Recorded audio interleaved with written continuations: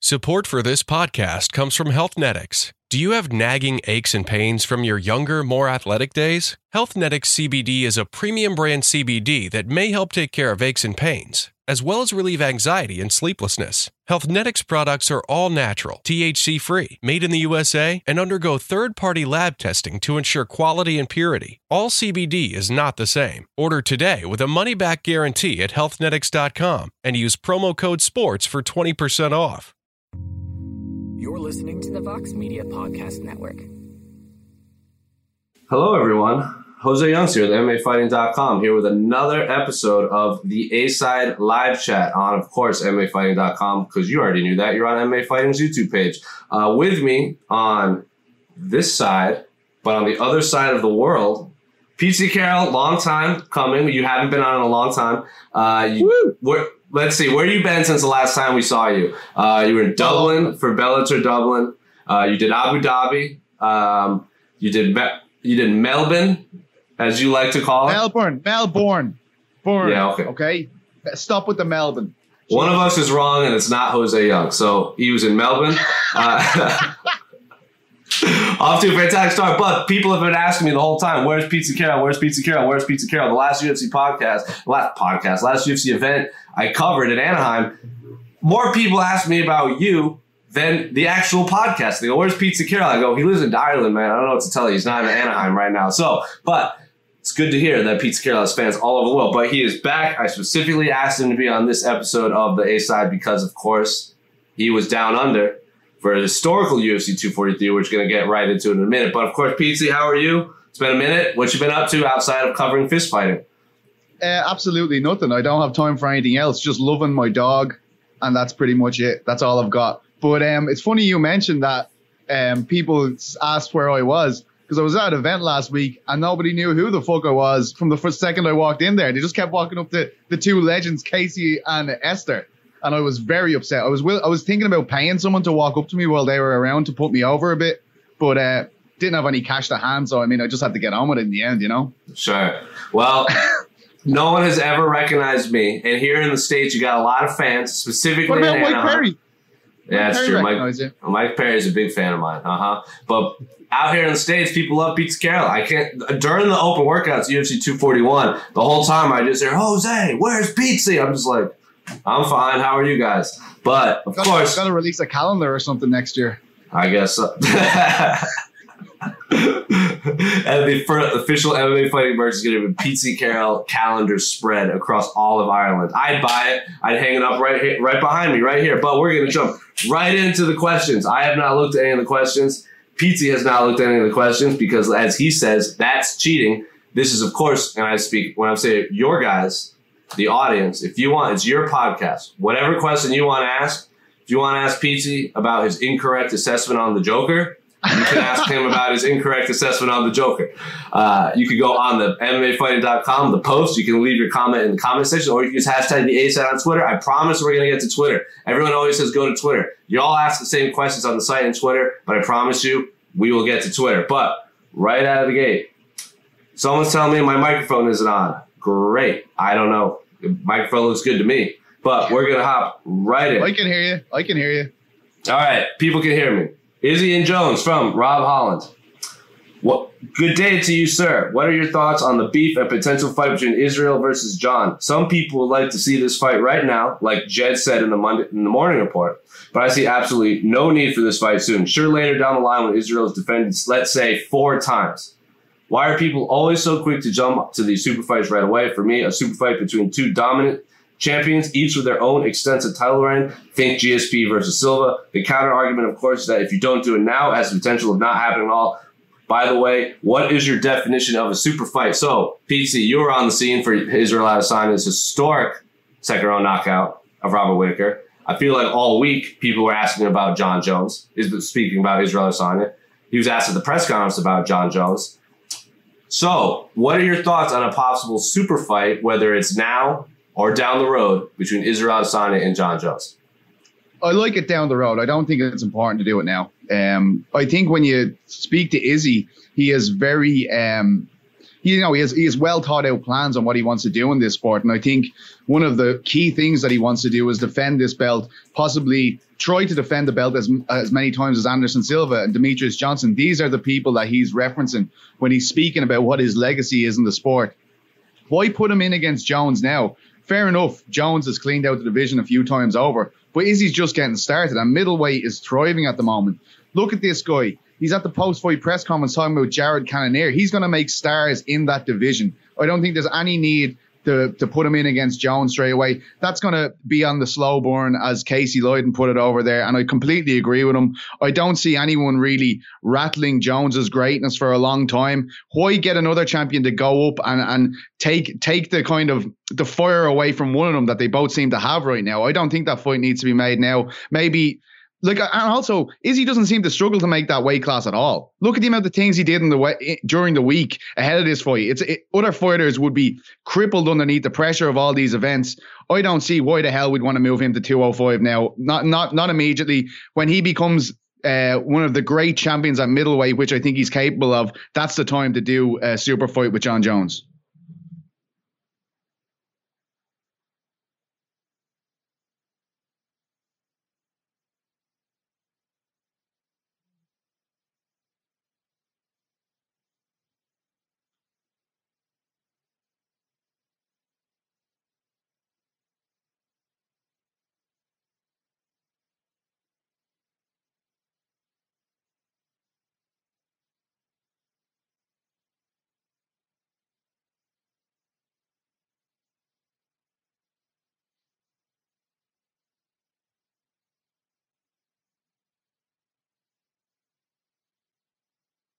Which one? Look, she only takes amazing photos. She's the greatest by a country mile. Oh my God, man! Even the picture she took of Robert Whittaker looking at the screen of his knockdown just before the second round starts is unbelievable. And like, I mean, you could talk about so many pictures. Sorry, I cut you off. You go ahead. But she's absolutely unbelievable. She's the greatest. Yeah, and apparently I was muted for like 30 seconds in there, so no one even heard what I was saying anyway. But I'm going to continue rattling on like everyone heard me. There's an amazing photo that Esterlin took of Israel Adesanya jumped up on top of the Octagon cage and was giving the double birds to Paulo Costa sitting Octagon side. Paulo Costa is telling him, like, it's me and you right now. It's me and you. He's in a very flamboyant shirt. You can't miss him. He looks like Superman even when he's not wearing that shirt. But he was there. He said he was going to fly out. Israel Adesanya, after the press conference you were at, someone asked him, is Paulo next? And I think he said, we'll see. So I hope that's not him going back on what he's been saying the last few months. I was a little alarmed hearing that. But I think Dana White said Paulo Costa's next after he beat Yoel Romero. Israel Adesanya already has his eyes on Jared Cannonier. He said he wants to defend his title a few times before fighting Jon Jones. He said, I believe it was to you, did he say, Raiders Stadium 2020 in Las Vegas? That's the giant... 2021. That's the giant NFL stadium being built in Las Vegas right now. So if Israel Adesanya keeps this trajectory and Jon Jones keeps winning, that sounds like a fantastic place to have Israel Adesanya versus Jon Jones. Because like you said, it's not like Israel Adesanya struggles to make this weight. What did he come? Did he come in under 185? Didn't he come in at like 184.5 or something like that? So I think he walks around at maybe 190, 193. It's a lot harder to balloon up to 205 than to make 185. And again, it's a little weird for me that Jon Jones is the one saying that's teasing Israel Adesanya, like you won't come up. Maybe you'll have, what did he say? Maybe you'll have confidence to come up. When this last 2 years, people have been saying the same thing about Jon Jones moving to heavyweight. And now he's trying to get a middleweight to come up just after he won. I don't know what your thoughts on the matter is, but it seems like it's I don't think it's a good look for Jon Jones to be calling out a middleweight right now when people are asking Jon Jones to move up to heavyweight.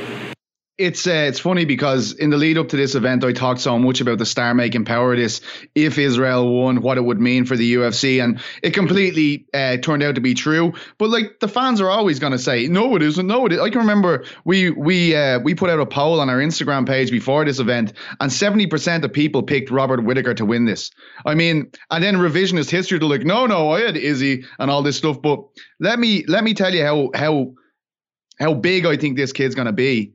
I believe when and if that fight ever happens, he will be bringing most of the interest to the contest. I think he's going to be the big name that the big name between him and Jones when that eventually goes down. And to be honest, look how fun that fight is with Paulo Costa. Look at the dynamic those two guys have. Why would you not want that fight to happen? Why would you want anything to get in the way of that fight happening? It's fantastic. Israel spoke about it at the post-fight press conference. Oscar Willis asked him about it from the Mac Life. And he was saying, like, look at Paulo.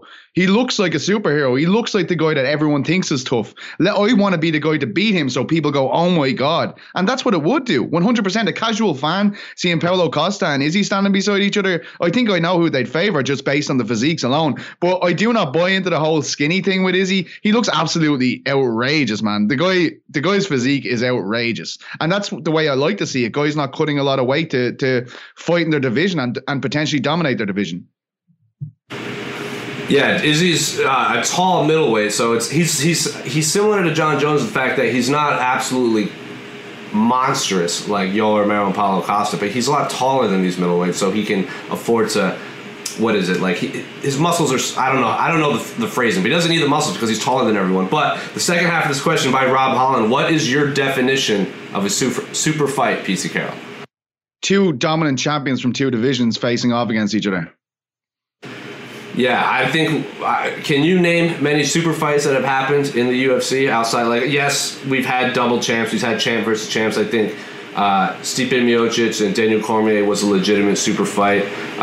Can you name how many super fights do you think we've had in the UFC? I don't know. McGregor v. Alvarez was one. GSP v. Bisping was probably one, even though GSP was away for a long time before that. And Bisping had only defended the title maybe once before. Yeah, that's probably that's all I can think of off the top of my head, to be honest. But there probably is more. I would say Amanda Nunes and Chris Cyborg would be one of them. Cyborg was the greatest. That legitimately was a battle over who was the greatest female MMA mixed martial arts of all time. Stipe. Would Joanna and Shevchenko check out for that? I know Joanna wasn't the champion right at strawweight at the time, but she was an incredibly dominant champion at strawweight before she went up to fight Valentina. Would that count for you? I guess it would depend on what people consider. Does this have to be champion versus champion for it to be a super fight? Like we've had GSP versus BJ Penn before. I think that was a big super fight. I think you have had to have been a champion. Like say like Randy Couture and Tim Sylvia felt like a super fight when it went down as well. Dan Henderson versus Anderson Silva, even though they're same weight class because Dan came from Pride and Anderson was a dominant champion in the UFC. Like Rampage and Chuck, like stuff like that. Yeah. There is a few, but sometimes super fight gets thrown around a bit too loosely. I do agree with you. Okay. It's making us think about it even, and we're nerds. I might be a little bit more of a nerd than you, but how about Nate Diaz versus Jorge Masvidal? Do you think that's a super fight? It's a blockbuster fight. I don't know if it's a super fight. I would agree. I know our own Daniel Segura, when they initially, remember a couple months ago, there was that report that Jorge Masvidal was going to fight Nick Diaz. And Daniel Segura was like, that is a super fight. I've been asking for this fight forever. That is the definition of super fight. So if Jorge Masvidal is the needle mover he is, and Nate Diaz is obviously the needle mover, if you're just looking at metrics, right now that's a super fight. Those are the two most popular fighters not named Israel Adesanya on the UFC roster. Yeah, I get you, but I mean... I suppose super fight, the definition of super fight is pretty loose, right? Is that what we're trying to do? Are we trying to come out with the definitive meaning of super fight right now? All right, we're putting you on PC Cal, whatever you said is going to be the absolute definition of super fight from here on forth, so choose your words carefully. Dominant champion versus dominant champion. Masvidal v. Diaz is not a super fight. It's a blockbuster marquee. And there you have it, folks. The definition of a super fight is in the book, so I'm going to call Webster Dictionary right now. But we're going to move right along from LFMWA, longtime commenter, middleweight, the new moneyweight. Yo, middleweight is popping. Really seems like having some of these old heads move up to 205 really breathed new life into both divisions. Is Israel Adesanya, new champ with devastating style. Paulo Costa is actually the Hulk. Jared Cannonier controls the universe. Robert Whittaker, hopefully back from the dead, health returns in less than 12 months. So, PC Carroll, middleweight division, and all of a sudden, one of the most exciting divisions in the UFC. And we talked to Daniel Segura a couple weeks ago. We were remembering the time when the middleweight division was basically the top, seemed like the top five was set in stone. You had Weidman, You had Rockhold, you had Romero, you had Jacare, and then you had like Anderson Silva and Michael Bisping floating around in there. And all of a sudden, you have Israel Adesanya emerges onto the scene, Robert Whittaker emerges onto the scene, and now middleweight division, that top 5 is now no longer the same, but it's as exciting as ever. As someone who saw the culmination of now we finally have a unified middleweight champion. We no longer have an interim champion and a reigning champion. We have an undisputed unified middleweight champion of the world. Jared Cannonier starts Jack Hermansson in Copenhagen. Your thoughts on this new, as LFMWA said, middleweight, the new money weight? Yeah, I think it's a great division, and that's why I'm so against the Jones fight right now. I mean, let this play out a bit. Also, just from a European point of view, Till could be a huge addition to that. I don't like that first fight with Gastelum. I really don't like that fight one bit for him. But I mean, I think they could have paved his way into that division a bit better, and if they had have done, it could have been a big thing, because once again, it's another striker. It's another guy who's going to mix it up very well with Costa and Stylebender. At least on paper, people would find that an interesting dynamic. I don't think Hermansson is going to be going away. It was a bad loss to Cannonier, but he's also there. I think there's a lot of interesting guys, and they all have their different kind of things about them that is interesting. So yeah, I think it's absolutely amazing at the moment, and that's why they need to keep the division together rather than let guys jump up to different weight classes, etc. Yeah, and like LFMWA said, I think he has so many letters. So LFMWA, tell me what this means. I read your questions every week, and I still have no idea what those letters means. But all right, sorry, go ahead. Yeah, you think about it, and then that'll be your promo at the end of this episode. For people listening and not watching, PC Carroll is literally writing down an acronym he's trying to say. But PC, LFMWA also asked, is this a product of fighters leaving the middleweight division? We saw Luke Rockhold move up, we saw Jacare move up, we saw Chris Weidman is moving up, Anthony Smith, Thiago Santos. Is this mass exodus at middleweight, which people said would maybe made this division so thin? Would we be in the same scenario now if those names I said hadn't left the middleweight division?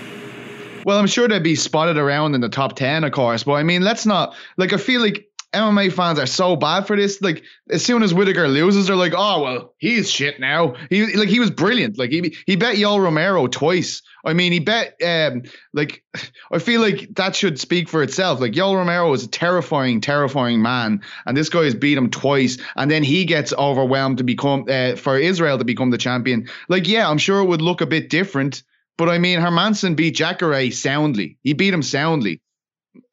These guys deserve their spots here. And to be honest, the fighters who moved up, they've had better success in the new weight class, so they should have been there all the time, probably. You know what I mean? I don't think that's fair to say that these guys are only rising to the top because people have left. Those guys left because they couldn't get to the top. That's why they were gone. Yeah, and I guess it's the gap between 185 and 205 is so massive. I mean, Chris Weidman himself said that this was eventually happen. Jacare said he teased it for a long time, but when we spoke to he's not a light heavyweight or middleweight. We spoke to Michael Chiesa at UFC 240. He was one of those guest fighters, and he said that he should have gone up to welterweight years ago because 155 was killing his body. It was making him miserable. He wasn't enjoying life. And we asked him, like, if you're so good at welterweight now and your body feels healthy, why didn't you move up? Why even start at 155? And he said, I was in the top 10 at lightweight. I didn't want to leave that and start over in a new division against lesser ranked fighters. I could have fought for the title in 2 or 3 fights. So maybe that's where Rockhold and Weidman were. Like, after Weidman loses to Jacare, maybe that was like, I'm not anywhere near. I'm just as close to a title fight in middleweight as I am a light heavyweight. Now's the time. Maybe Rockhold's the same way. Maybe Jacare was the same way. There was an excellent write-up by our own Guilherme Cruz about Jacare going through bouts of depression leading up to his fight. Unbelievable article where he was literally crying on his way to the gym in preparation for Jack Hermansson. He really felt like the guy that did the company right, took any and all comers, fought Chris Camozzi twice, fought Tim Bosch, fought Jack Hermansson, fought all these guys that he just wanted to do and he never got the title fight.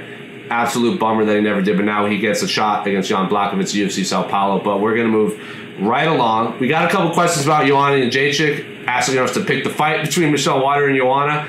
that fight might not even happen. I haven't looked at the update since this podcast started, but last I heard, Petesy, Joanna was struggling to make weight. She might not make the weight. Now there's talks of maybe she fights maybe someone in a catch weight. Maybe Michelle Waterson doesn't take the catch weight and she moves to UFC 244 to fight Jessica Andrade. I know Mackenzie Dern's on that card too. So I'm not going to ask you to make a prediction, but what do you make of this whole situation that that literally started moments before we went on air? I'm very surprised by it because we were only speaking to Joanna maybe 3 weeks ago on Eurobash, and we were buzzing after talking to her. Like, she felt so reinvigorated. She gave us a brilliant interview where she, in one sentence, compared herself to Conor McGregor and Freddie Mercury. So, I mean, it was unbelievable. And I'd like to hear that she's having trouble with the weight. It kind of shocked me a bit because she really had me believing everything she said, and it sounded like there was going to be no hesitations. There's going to be no problems getting down to the weight class. It's very interesting that, this far out, I heard like she had told the UFC, some reports are saying like up to last week that she said this. Like, I mean, that's I'm not even coming near this. I'm not even in the conversation for strawweight at the moment. I think, are they talking about 119 pound catch weight? Is that what's being said? I don't know the exact number, but I guess they had offered Michelle Waterson a catch weight and she doesn't want to do it. That's the last I heard. I haven't looked since we went on air. It's not Waterson's fault, this is the thing. So I can understand where she's coming from completely. But again, this is the kind of fight that could make Waterson, it could really put her on the map, even though she's already a big name, but a victory over Joanna would mean so much to her right now. It's just disappointing because the fight itself is just amazing. It's just two brilliant strikers facing off against each other. And I couldn't wait for it. Since this has been announced, I've been dying for this fight to happen. And, in MMA, generally, there's no smoke without fire. And I have my doubts it will take place now at all. And that's really shitty for us, unfortunately. Yeah, it's not just unfortunate for the fans, but look at that division. I mean, a lot of people were looking at this as a number one contender fight with Tatiana Suarez. A lot of people believe she was the uncrowned champion, but she hurt her neck back at UFC 238. So when Weili Zhang got the title shot over her, she didn't have an issue with it because she needed to recover. Now, Joanna Jedrzejczyk and Michelle Waterson seemed like the most logical number one contender fight for Weili Zhang. Weili Zhang is one of the breakout stars, if not the breakout star of 2019. Apparently, Joanna Jedrzejczyk turned her down 3 times. If that fight eventually, say Joanna wins and that fight eventually happens, that's a huge money fight, especially in the Chinese market.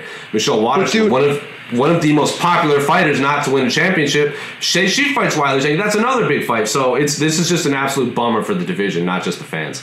Yeah, I was just about to say that to you. Zhang must be shit, what's going to happen as well? Because, that's a huge fight. There's no, I put out the article, Joanna told us she turned down Zhang 3 times. And she said in the thing, she goes, at that stage, she needed me. And people are like, oh, what are you talking about, Joanna? I was like, no, that's pretty much exactly Zhang is this unbelievable athlete.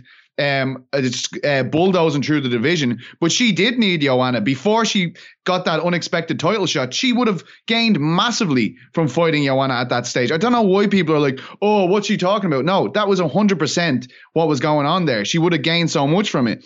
And I'm sure she's going, well, Jesus, who's going to put me over and make me the bona fide, the dominant, a big name around the world? This is the champion. It was Joanna. It is someone like Joanna. And had Waterson beat Joanna, she would have had that value to then take into a fight with Zhang and put her over. So I'm sure that everybody in that top 5 at strawweight is thinking, shit, is Joanna leaving this division for good? And it is worrying for them because without a doubt, I think in the Western world, she's the biggest name in that division. Oh, without a doubt. Without a doubt. If she does leave the division, though, it would be a bummer. She's the most dominant champion, obviously, of that division. She's one of the 5 One of the most great dominant. European fighters. One of the great European fighters of all time. One of the great, not male or female, one of the greatest European fighters of all time. One of the top 5 greatest female fighters of all time. She really, really wanted to break Ronda Rousey's title defense record, but obviously she lost. She ended up losing to Rose Namajunas. It would be a big blow for that division, but again, if she can't make it, I'd much rather see her fight at 125. She said after she lost to Rose the first time that her big announcement that she had been teasing all week was she wanted to move up to 125 and fight Valentina Shevchenko or fight someone for that title. Ended up happening. We saw how that played out. it's a bummer that we would lose her in that division and be a bummer for that division as a whole. But if she does leave, who gets the next title shot, Petesy Carroll? If she does leave, I guess maybe do you just give it to Waterson? I mean, I don't know. Tatiana Suarez, I really don't know. It's really messed it up because I guess, as you said at the top of the show, everybody saw this as the number one contender fight. I mean, nobody was really looking beyond this, like because of the star power of Joanna and Waterson. It would have made perfect sense for either of those to go in against Zhang and put her over onto a new level. And I'm sure she would have been rubbing her hands together for that fight because she is an absolute beast. Without,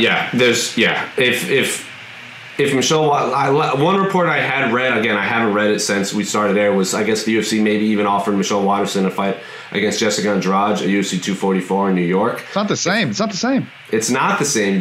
Jessica, that's a dangerous fight for her to take. Jessica Andrade is a very dangerous stylistic matchup for her. Again, a completely different style fighter than Joanna Jedrzejczyk. So she would have to completely change her camp, fight a shorter fighter, a harder hitter, a completely different style of human being inside the octagon. A 3-round fight. It wouldn't be a 5-round fight. I don't know if you take that. Maybe if you want to stay active, sure, but I don't know if I'd take that if I'm Michelle Waterson.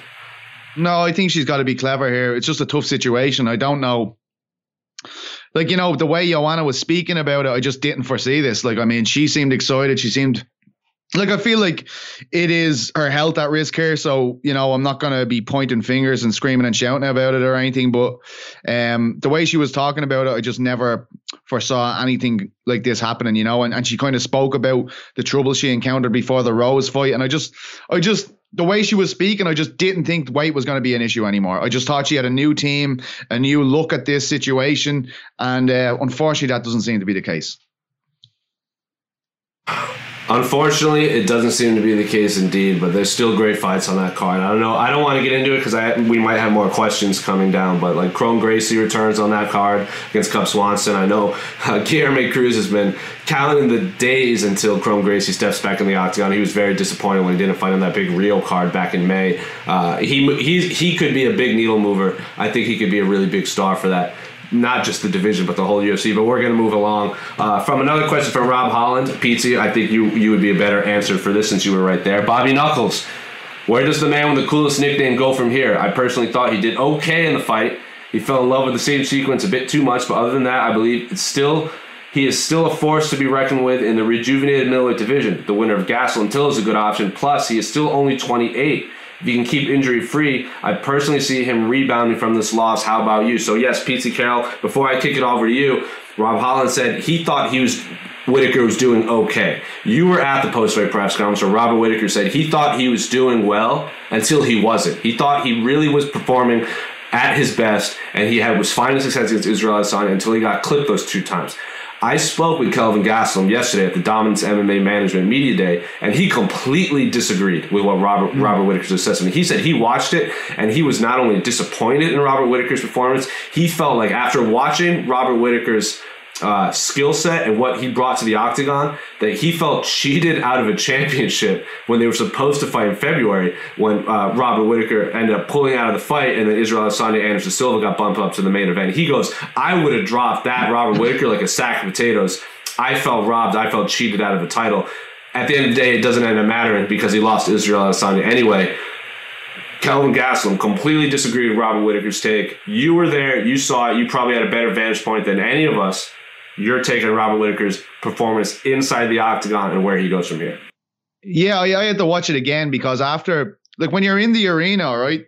Like I'm cage side, a lot of movement in that fight. Like people with Robert charging Adesanya down, they're kind of disappearing behind posts. And I'd see like Robert lunging and I'd hear the crowd exploding.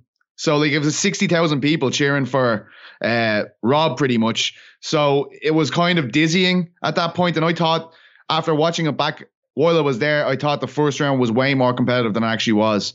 And Casey, to be fair, when I came back to him, he had watched it on the broadcast view and he had kind of said, look, I think Izzy was in control of this fight throughout. And I agree with him after watching it the second time. But in terms of Whittaker and his future, the greatest evolutions in Whittaker's career have come from defeats. So if you imagine he had lost at 170 that prompted his move up to middleweight, He goes on an 8-fight win streak, takes the division by storm, beats the boogeyman in the division, gets the belt. I mean, I feel like it was very tough, you know. I feel like he can come on and he can be even better now. And I think the lack of activity he had ahead of this fight really screwed him over. You know, I think it was almost like he was trying to prove himself right. The fact that he had taken this time off and he was saying, I needed that time off. And maybe Israel should have taken more time off than he did. And then he's like rushing forward, bulldozing forward, trying to catch him.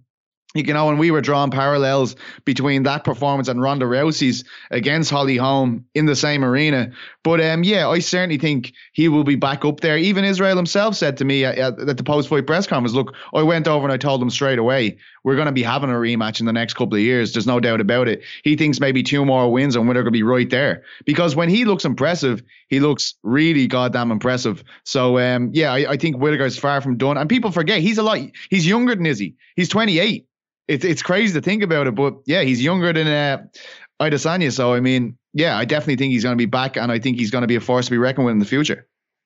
If you were in Robert Whittaker's camp, who would you like to see him face? Is the winner of that Till-Gastelum fight the one to make, or do you take a Jared Cannonier fight?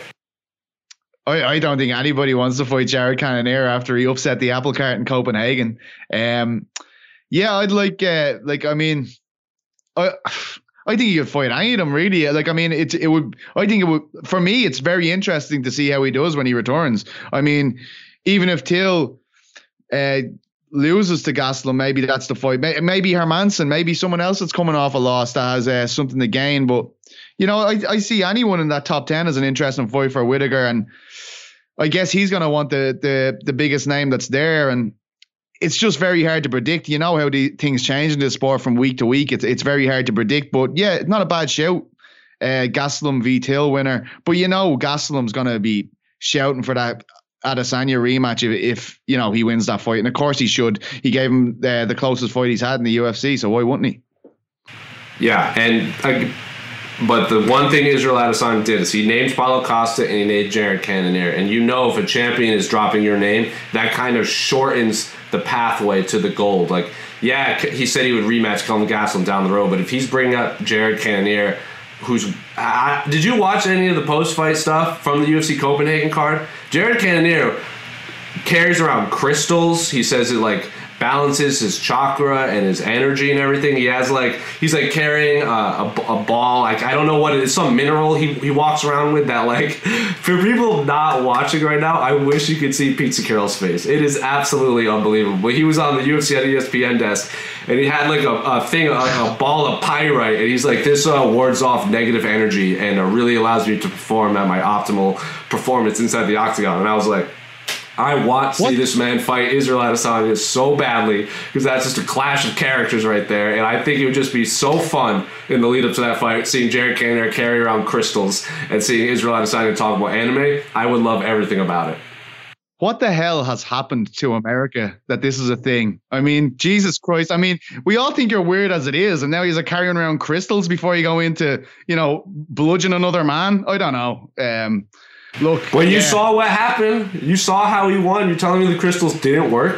I thought that was a crazy fight for Hermanson to take, to be honest. If you can imagine, they dangled that berry in front of him, like, you in Copenhagen, you get that win, you come across as this huge star in Scandinavia, and then we get you into that title fight, and he's like, oh yeah, cool, I'll fight anyone actually. And they're like, Jared Cannonier, and he's like, shit. But like, he was even saying it before. He goes, yeah, okay, I wanted a guy with bigger name value, but this guy is terrifying. Like, he told us that on Eurobash. He was saying, like, this is a crazy competitive fight, like, and this is the only guy that will fight me in Copenhagen. And I was like, oh man, that is a shit situation. And now he's bringing crystals?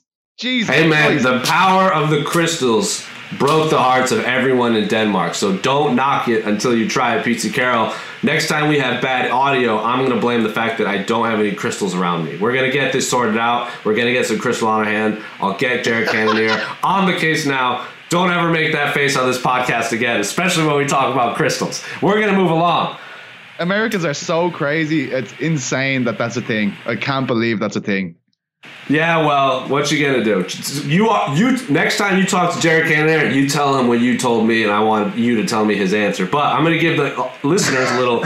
I'm going to give our live listeners a little update from Era Hawani said, and this is his tweet. He's told Joanna Jedrzejczyk had a good workout this AM and does not want the fight to get canceled. After it was made clear Team Waterson was not interested in a catchweight, Joanna has decided to do everything within reason to make 116 pounds. She'll be at the open workout later today. So there you have it, PT Carroll. Apparently this fight is still on. It's not officially canceled. To me, it really sounds like Joanna was struggling to make the weight, wanted to call it. Maybe thought Michelle Waterson would take the fight no matter what. Michelle Waterson called her bluff, and now Joanna Jedrzejczyk is trying to make 116, but that fight is not officially canceled. She's doing everything within her reason to make 116 pounds. I've seen a lot of questions in that comment section, so there you have it, folks. Joanna Jedrzejczyk and Michelle Waterson. That's a bad move. Not canceled. I mean, historically, Joanna has talked at length about how much that weight cut before the first Namajunas fight affected her, and that was the most devastating loss of her career. So do I think this is a good idea? Absolutely not. Really don't like this stuff. It's worrying. It's not good. It's not a good look for the sport, and now we're going to have everyone's eyes on this weigh-in on Friday, and a person could potentially be in a very bad way on the scales, and I think it's a terrible look for the sport. And look, I feel sorry for Joanna. She's a very compelling person. She's an amazing fighter, and it sucks that it sucks for Waterson too. But I mean, it's just I find that very worrying, to be honest. And I hope they have, like the UFC have done in the past, they've stuck medical teams around fighters who they believe will be struggling to make the weight. And I just really hope that she's around the clock supervision here. There's no point in hurting yourself. That's worrying to me. Yeah, if health comes first and foremost. If she can make the weight, great. But I don't know if you heard any of the stories of Rose and Pat Barry were telling. They would like bump into Joanna before their first fight, and they said she did not seem mentally there at all. She was like saying all of these weird things and was really freaking them out. And maybe it did have to do with the weight cut. I don't know. All I know is if Joanna has obviously struggled to make weight before, if she can make the weight healthy, great. But she clearly can't. And I don't want to see Joanna Jedrzejczyk get up on that scale looking terrible, looking real sucked out and struggling to even step up on the scale. But that fight's not canceled for those listening now. For people who listen later on, maybe that fight has already happened and all of this worked out. But for right now, for our live audience, this fight's not canceled. We're going to move along from longtime commenter Trumbo. He's asked a lot of questions, but we're going to get this one. I'd like to hear your thoughts on this, specifically Petesy Carroll. Star quality versus actual star. Israel Adesanya versus Conor McGregor. A lot of comparisons of Izzy and Conor. Izzy definitely has the star qualities, but does or will that translate into the actual superstar? Despite having all the makings of a star, is there any indication yet on the pay-per-view buys of UFC 243? Will he actually cross over to being a star like Conor, GSP, Chuck Liddell, etc.? Connecting with casual fans, is there any evidence that he does this? And at this moment, from the actual numbers, curious your opinion. So, PT Carroll, you were there. I'm sure it was a different environment being in Australia, considering that's the part of the world Israel Adesanya is from. That's where Robert Whittaker's from. So that rivalry between Australia and New Zealand obviously played that big part. But as someone who saw the genesis of Conor McGregor's rise through superstardom, a lot of people compare Israel Adesanya's ascension to Conor McGregor's ascension. You asked Israel Adesanya at Media Day about that. Israel Adesanya did not like that. He goes, I don't know why you keep saying that. I'm trying to be the best me. I may have the same management company as Conor McGregor. Yeah, to be fair, and that's what the question was. So is he, relax the cax, my friend, all right? But yeah, look, I think it's stupid to be like, is he going to be as big as Conor, the biggest star the sport has ever produced? I don't know, that's going to be a bit of a push to forecast that one at the moment. But I do believe that he has the potential to be massive. If you think about, we talked about this on the coffee talk with Casey and Esther. Look at the amount of different little kind of communities he hits. With the comic book people, anime.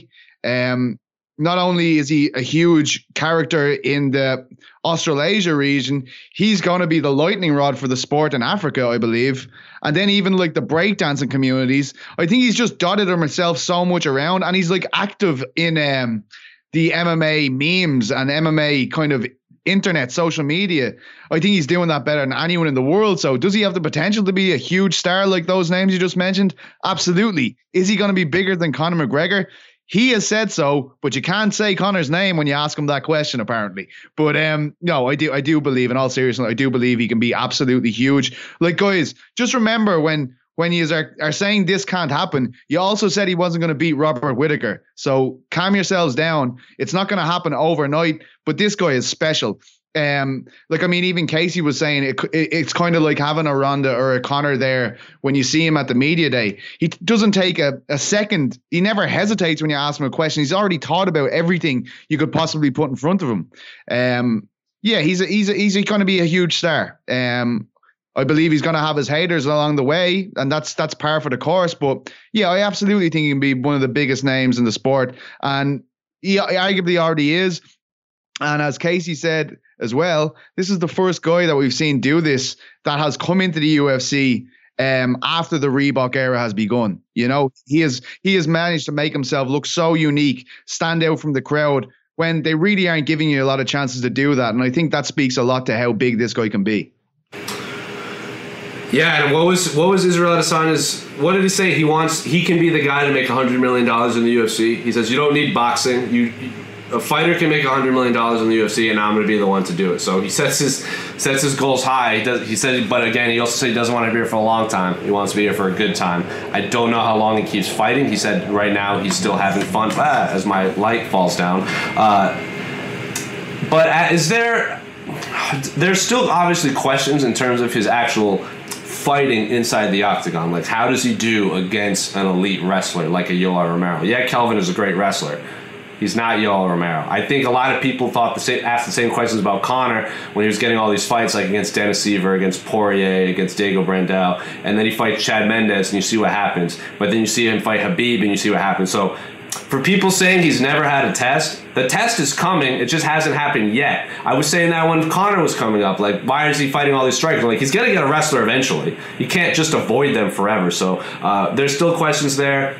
That was one of the questions that was in the comment section. How would he do against a wrestler? We don't know. It's coming. Another question from Trumbo, though, is Paulo Costa, would he be a problem for Israel Adesanya? If you watch his fight with Uriah Hall, he's much better at keeping the fight in boxing range, and his chin and pressure is unreal. He has cardio issues, it seems, but do you think Izzy can deal with the power and the pressure? How do you see this fight going? Pizza Carroll, before I kick this over to you, I love Paulo Costa versus Israel Adesanya. I think you said it on maybe the coffee talk. It's power versus just Israel Adesanya's dynamic, elite striking. I think this is an awesome clash of stylistic matchups. They're both strikers, so it's not really going to go to the canvas at all. You saw Paulo Costa just stand straight in front of Yoel Romero, just ripping those hooks to the bodies over and over and over. Paulo Costa was there. You saw him at media day. He looks absolutely monstrous. What are your thoughts on Paulo Costa versus Israel Adesanya?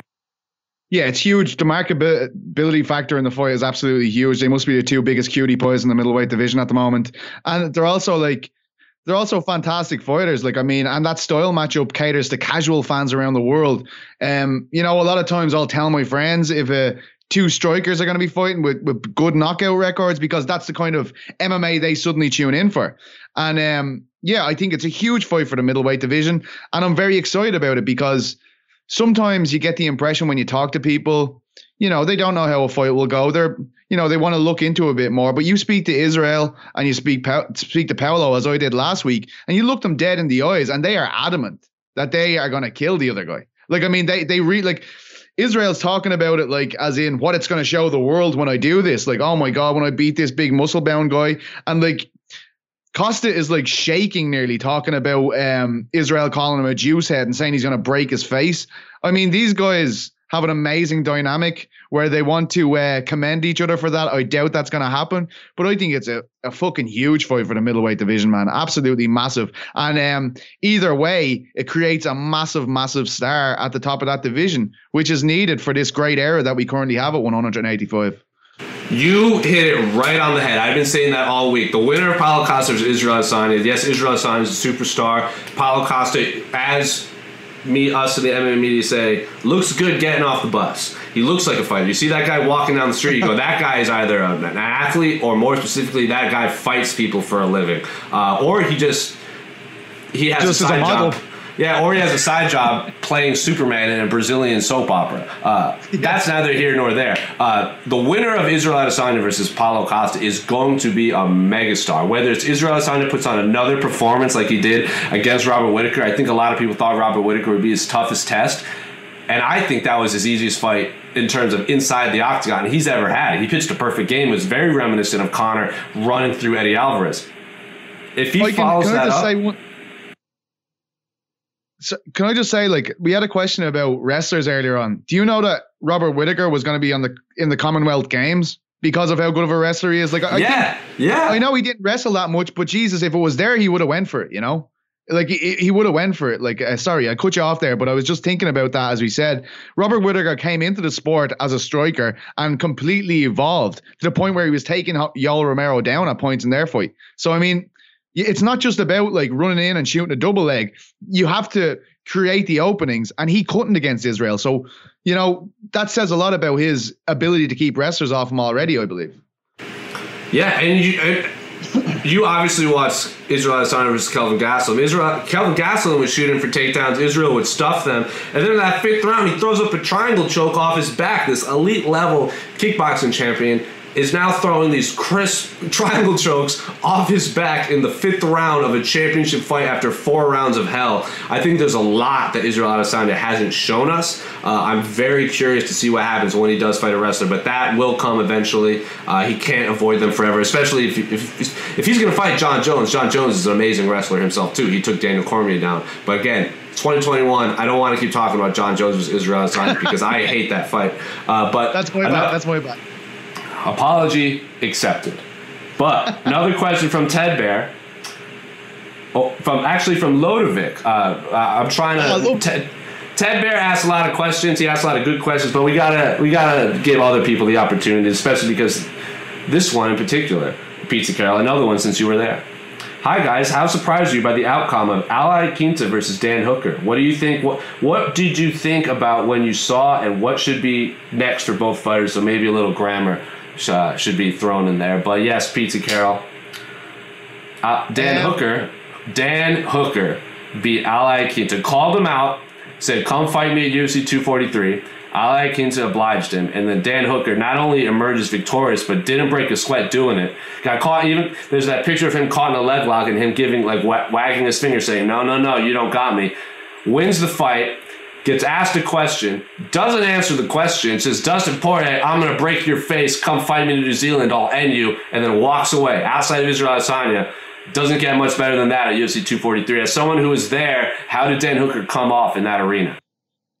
Oh, amazingly well. And the interesting thing about that performance is Dan's a wild man usually. He's caution to the wind. He just goes in and tries to blitzkrieg guys. And it was the most mature, least flawed performance of his career because he was so composed and because he was taking his time. And he actually said the reason why he fought like that is because Al, as much as he complimented him and clearly respect Hooker, he said something like, I think when it comes down to it, I have better skills than him. And that forced Hooker to fight that way. We genuinely don't see that man go to decision a lot. And after seeing that masterclass, I'm like, Jesus, he should fight like that every single time. I thought he was unbelievable. I appreciate the post-fight call out. And to be honest, like, Poirier's trying to play that McGregor lottery game. Like, McGregor, like, look, when the word from McGregor's camp is, like, you have John Kavanagh saying, suddenly, I want to fight Frankie Edgar, that happens for a reason, man. Like, you know, that means that Conor probably wants to fight Frankie Edgar next. It's very silly for Dustin Poirier to hang around if the sounds from the camp are saying otherwise. So, yeah, I like that fight a lot. It is, like, I feel sorry for Dustin, though, because Dustin was an absolute savage for going to Abu Dhabi and fighting Habib. And now in the fight after that, you want him to travel all the way to the other side of the world. It's even further than Melbourne. And you're going to, you know, that's a tough ask for me, to be honest. I do like the fight, but I wouldn't blame Dustin, if he didn't want to do it. And I think you'd have to kind of say fair enough, you know, like if he doesn't want to do that after what he's done, fair enough, man. Like I'm not gonna be upset with you. What about Cerrone or someone like that? I think that's the name that makes the most sense. Donald Cerrone's been doing, like, there was a point in time where Donald Cerrone pretty much only fought in the United States, but then you saw him. Where did he fight Darren Till? Was that Poland? That was overseas, right? Dansk. Yeah. Yeah, he fought him in Dansk, and then he fought Leon Edwards in Singapore. He fought Al in Ottawa. He fought Justin Gaethje in Vancouver. So he's doing a lot more international fights. So if he wants to keep that up, he doesn't really care who he fights. He's one of those guys that just likes doing it. And if he wants a guy that'll bring the scrap, as Dan Hooker says, the answer is Dan Hooker. I mean, so Donald Cerrone, Dan Hooker, I think would be an awesome fight night fight. What is it, in Auckland? That's where they wanted to do it. So I like that fight. I like his Dustin Poirier fight better, but I don't think the Poirier fight's going to happen for Dan Hooker. I think Cerrone is the most logical next opponent for Dan Hooker, and that's not a bad thing either. I mean, I'll watch Dan Hooker fight either of those guys. I like Al Iaquinta versus Gregor Gillespie as well. I believe Gregor Gillespie is fighting Kevin Lee in New York City, so I believe they're booked up. Oh yeah, sorry, Jesus, yeah. But I'm glad to hear that Gregor's getting a fight like that can push him into that mix, because he's a savage, like, and people have been crying out for him to get a fight like that. Sorry, that just slipped my mind there. Thanks for there's a lot of fight. There's a lot, like Islam Makhachev is out there. You got who is it? All right, but let's Islam, right? I get it, right? I get it, but at the same time, like, he needs to take big steps. Like, I mean, fair enough, Javi Silva is a great fighter and he got the win over him there last time, but it was 10 minutes of pretty much nothing and then he exploded in the last round. I feel like before that, after he had taken his first loss in the UFC, they just kept on putting him against like similarly leveled opponents, and I want to see him take that big step up. So that's one thing. I don't think he's answered all the questions just yet, Islam Makhachev. I'm not buzzing about him. You know what I mean? I'm not like, Islam Makhachev's going to fight. Holy shit, let me just cancel everything. You know, but he could be that guy, but he isn't that guy yet. I agree. I'm not saying Dan Hooker should fight Islam Makhachev. Dan Hooker went on Twitter saying, like, that dude doesn't put bums in seats. I'll fight. He wants to sell out Auckland the first time he headlines. But to Dan Hooker's credit, he goes, I'll fight Islam in his backyard after I fight someone else in my backyard. So Dan Hooker's down to fight Islam Makhachev in Moscow. Sign me up. But maybe Al Iaquinta versus Islam. Al Iaquinta's on a 2-fight losing streak. I don't know. Like, I'm sure he would want a higher ranked fighter. I know Barboza's out there, Felder's out there. You got a lot of great lightweights right now. That fight. I love that fight that you just mentioned, Iaquinta versus Makhachev. I think that's amazing. I really like that. I like that fight a lot too. Al Iaquinta obviously fought Islam's I think Al would like teammate. I agree too. So book it. Throw it on the card next year. Maybe they go back to Brooklyn. I know Al likes fighting in New York. So obviously, there's that huge Russian population in Brooklyn. I think that fight makes a lot of sense. Throw that on a ESPN or a pay-per-view card in Brooklyn or New York. But we're going to move along. We're running out on time. Before we hop over to Twitter, LMFWA, PT, I have not forgot. You have to come up with an acronym for that. But Rizin versus Bellator, Rampage versus Fedor. I freaking love cross promotion. I'm all for it. UFC versus Pride, UFC versus Mayweather, and now Rizin versus Bellator. How do you think this affects the open market free agency in MMA, knowing the UFC competitors are willing to work together to make big events and matchups like this? So, PT, you've watched Rizin all the time on our site. You are closer to that part of the world than me, so you watch a lot more of that. I saw you. Did you write up the article this morning on Rizin? Yeah. Fedor versus Rampage Jackson. Pride 2.0 Blast from the Past is happening December 29th in Rizin in their big New Year's Eve card in Japan. What is your thoughts? Is this fight awesome in 2019, or am I just getting my hopes up? No, I thought it was very funny whoever put that meme underneath the article where it was like, what year is it? And it's it's like, it's crazy, but it also makes sense. You know, look, we're not jumping up and down for it over here, but these guys are bona fide legends of what they did in Pride.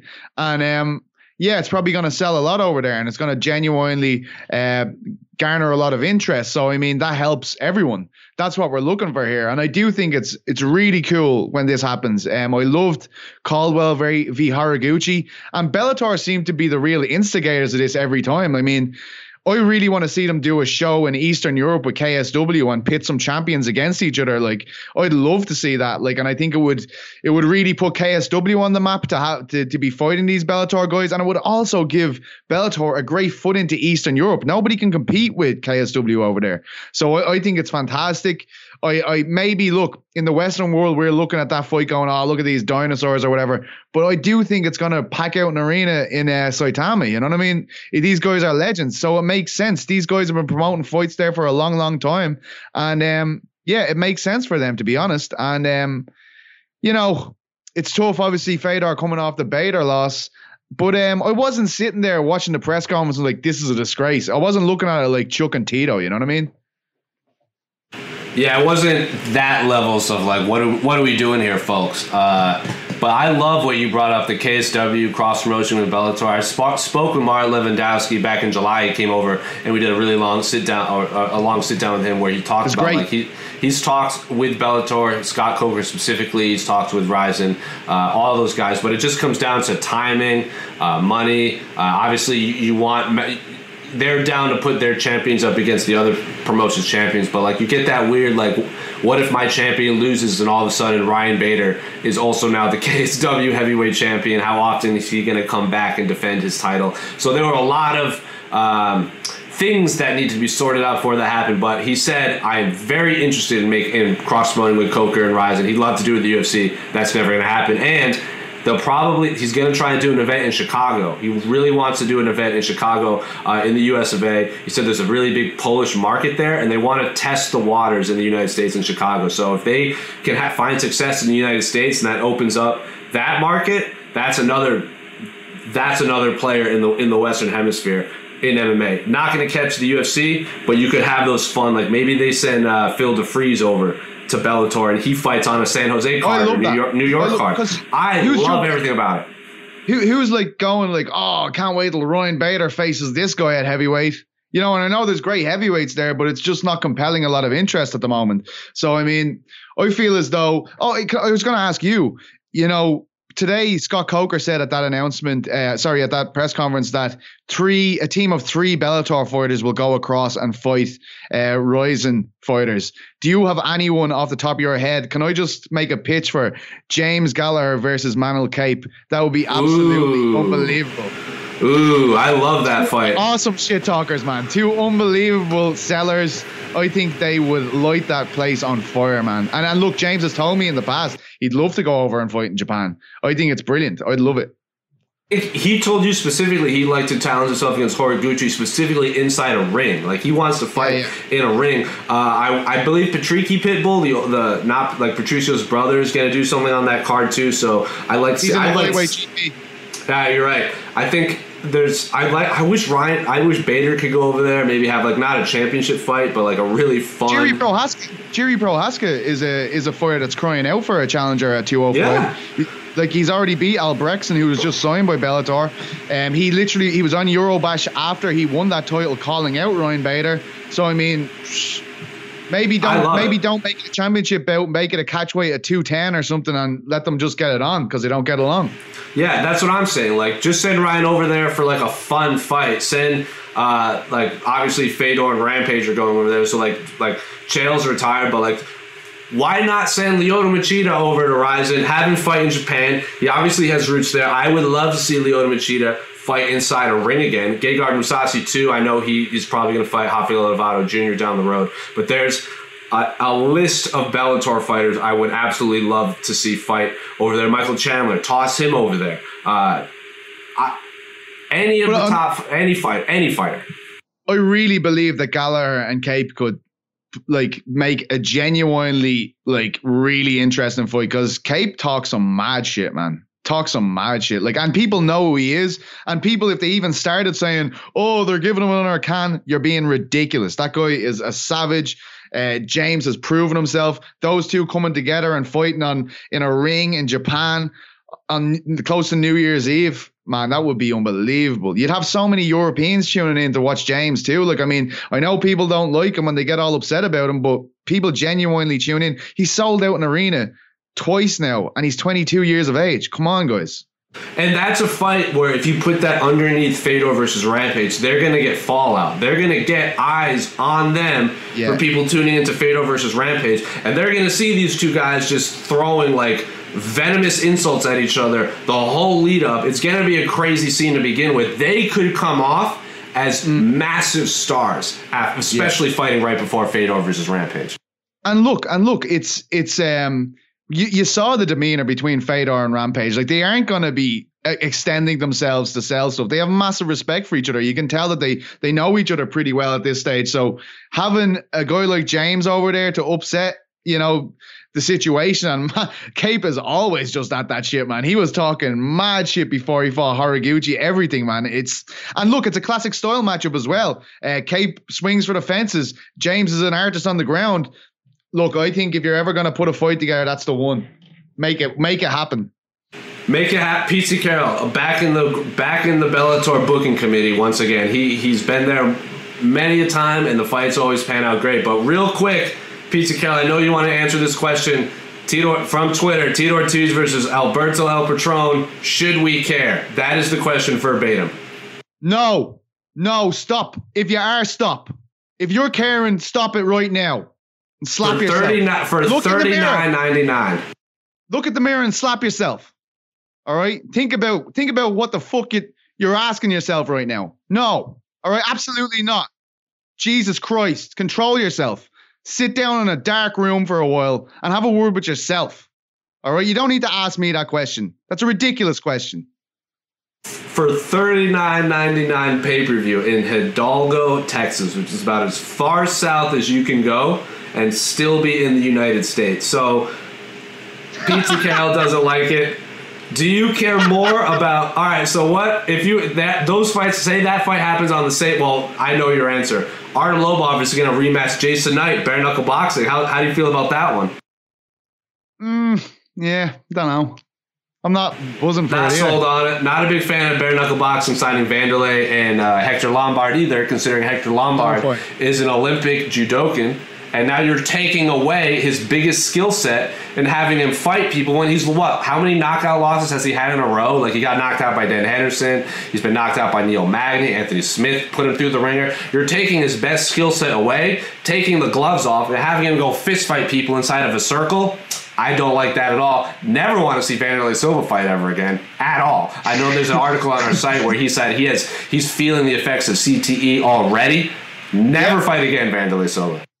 Yeah, and Jesus, like, I can remember Vanderlei came to Dublin all those years ago. He had just signed for the UFC. I think he was injured for a while. He was getting all those face surgeries, so he hadn't fought yet. And just seeing how people idolize him and they're falling all over themselves to train with him, and now from to be in this situation. And look, it's not that I don't accept that Artem and Jason had this fantastic fight the first time around, but I just feel like bare knuckles should have that on the back burner. That should be their Jones and Adesanya. They should be like, after these guys fight a few more times, we can do that. I'm just like, lads, is this it? Like, you're going to the well with that one already? Like, you don't have other options here? I think that's what's annoying me about that, to be honest. Look, and look, Godspeed to them. I hope they make lots of money and everything like that. It's not their fault. But really, if I'm fighting for these guys and I've already, left so much of myself in there already fighting that guy, I'm like, why aren't we, people are always going to want to watch that fight if they're in the mood for that kind of fighting. So why the hell are we doing this again so early? Is this it? Are we already at this level? Like, I've just fought Paulie Malignaggi and now you fight the guy you fought first time around? I don't know. That's why. I don't like it. So, Petesy, call up your Bellator booking committee, get Bellator to sign Artem Lobov, toss him in a rising ring, and watch magic happen. I would love to see that. But one final question from Twitter, what is this Twitter handle? From Denny Rants. What movies did Petesy watch? Sean Denny. What movies did Petesy watch on his flights back from Melbourne? I watched the new Liam Gallagher documentary, which was made by my friend Gavin Fitzgerald, and it's absolutely amazing. I watched the Diego Maradona documentary. It was absolutely amazing. I watched 3 Louis Theroux documentaries, and I watched a bit of the new South Park, I think. I'm not too sure. That is a very eclectic demographic of movies and documentaries you watched on a flight back from Melbourne. But I'm going to put you on the spot because you and I have been talking a lot of greasiness online. Anthony Walker, our good friend, jumped in the middle of this too. I know you asked me for my review. Why did you like the Joker, and why are you wrong? It's an acting masterclass. It's beautifully shot. I have never read a comic book about this guy, but I also never heard the initial version of Dazed and Confused, but I thought Led Zeppelin's one fucking ruled. So why wouldn't I like this? Why do I need to read the fucking comic books to have an opinion on this? It's just you being over precious about the past. That's all it is. Get off your high horse. You were the guy that pushed people into lockers in high school, weren't you? You're on Jon Jones. Jon Jones throwing all this shade at people that watch Dragon Ball Z. Pizza Carroll throwing shade at people that read comic books. You're the menace. You're the monster. I did throw shade. No, I'm throwing shade at you, throwing shade at me because I've never read a goddamn comic book. All right, I'm colorblind. All right, it has nothing to... Yes, I did not enjoy the plot based off of the comic books. Didn't like their use of Gary Glitter's music at all. I thought that was That was a terrible decision. I don't even know Gary Glitter's song, so how would I even know that? Like, were you a big fan before the news broke? No, but I've been to sporting events. I know that song exists in the world. Wasn't a fan of that. Thought I could get into this. I could do a whole episode on this. If you want to hear my opinion... I want you to do a feature on Death Note, and I want you to do a feature on this. I'll do Death Note with Israel Adesanya and Naruto, and then I'll explain why Pizza Carroll's wrong.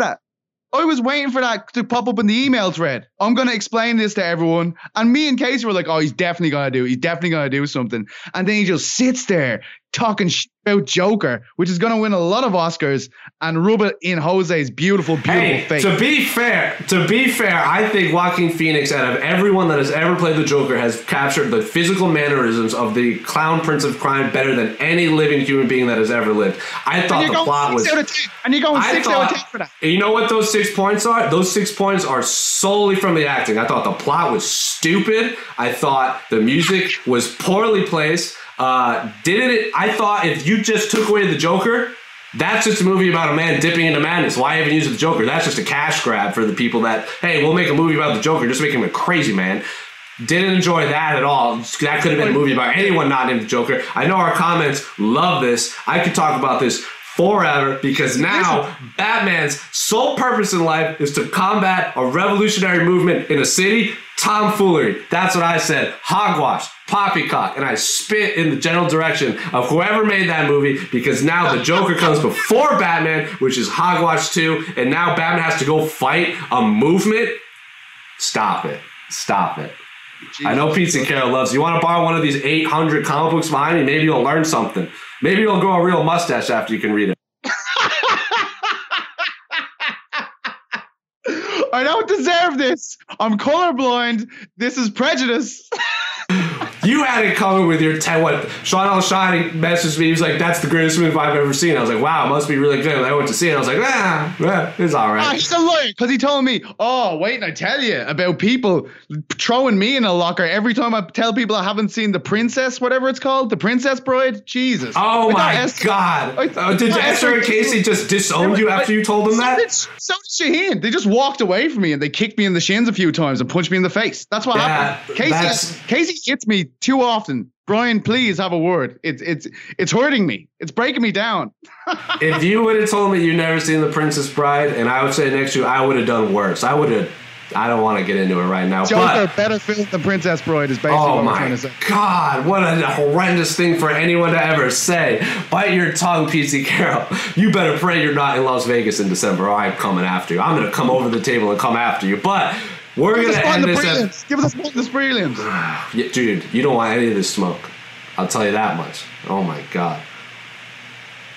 Anyway, for Jose, that's Pizzy. If you want to do a promo, the floor is yours. I know you've been working feverishly on that acronym this whole episode. Yeah, it's too vulgar for me to say what I... Oh, no. I've just wrote a series of curse words after each letter, so I mean, that's as far as I got with that. For my promo, I spoke to Esther at length about this actually in Melbourne. If you're going to take your fucking shoes off on a plane, do it immediately as soon as you get on the plane. Don't wait for 10 hours into a 14-hour flight to expose your disgusting odorous feet, you smelly fuck. That really upset me on the way over there. I was going to carve someone up. I'm not messing with you. I was just looking at him. And then my eyebrows start doing this twitchy thing. And then he was like, oh, sorry, mate. I need to have a piss. And I was like, I will break your fucking face. Don't you? The smell of your feet is disgusting. I can't even eat this shitty pasta that he just gave me. I can't, so just beware of that. Or else wear flip-flops so you can just avoid the problem altogether. Jesus. So when we fight, I'm going to have that guy in my corner. He's going to be my cornerman when we fight. He's already dead. He's already dead. He never reached his final destination. Is that what you're saying? That's what I'm saying. He didn't even make it to customs. Jesus Christ. I did not think Pizzi was going to go scorched earth on a man that took his shoes off on a plane. But I guess for my promo is, why is everyone hating on anime all of a sudden? Because Jon Jones said something bad about Dragon Ball Z. I love Dragon Ball Z, and I love Death Note, and I love Naruto, and it is a joy to see a fellow weeb with a Calvin and Hobbes tattoo. Shout out to Israel Adesanya for also having one. Reach the pinnacle of the sport. It gives hope to all of us anime nerds with Calvin and Hobbes tattoos out there. Stop making fun of us, Jon Jones. I don't know what we ever did to you. I bet you like Dragon Ball Z, and you just don't want to admit. I know Angela Hill is it flies the weeb fan very well out there. So, for Jose, that's Pizzi Carroll, a very agitated Pizzi Carroll. Don't take your shoes on. Yeah, so from this point on, if you see Pizzi Carroll, just run up and take your shoes off and start talking to him. I would love everything about it. I'll rip your legs off your body. Everyone tweet pictures of their feet at Pizzi Carroll. He'll love it. Oh, no. Oh, I really would. Oh, God. And with that, I'm Jose. That's Pizzi Carroll. We're out. Mwah.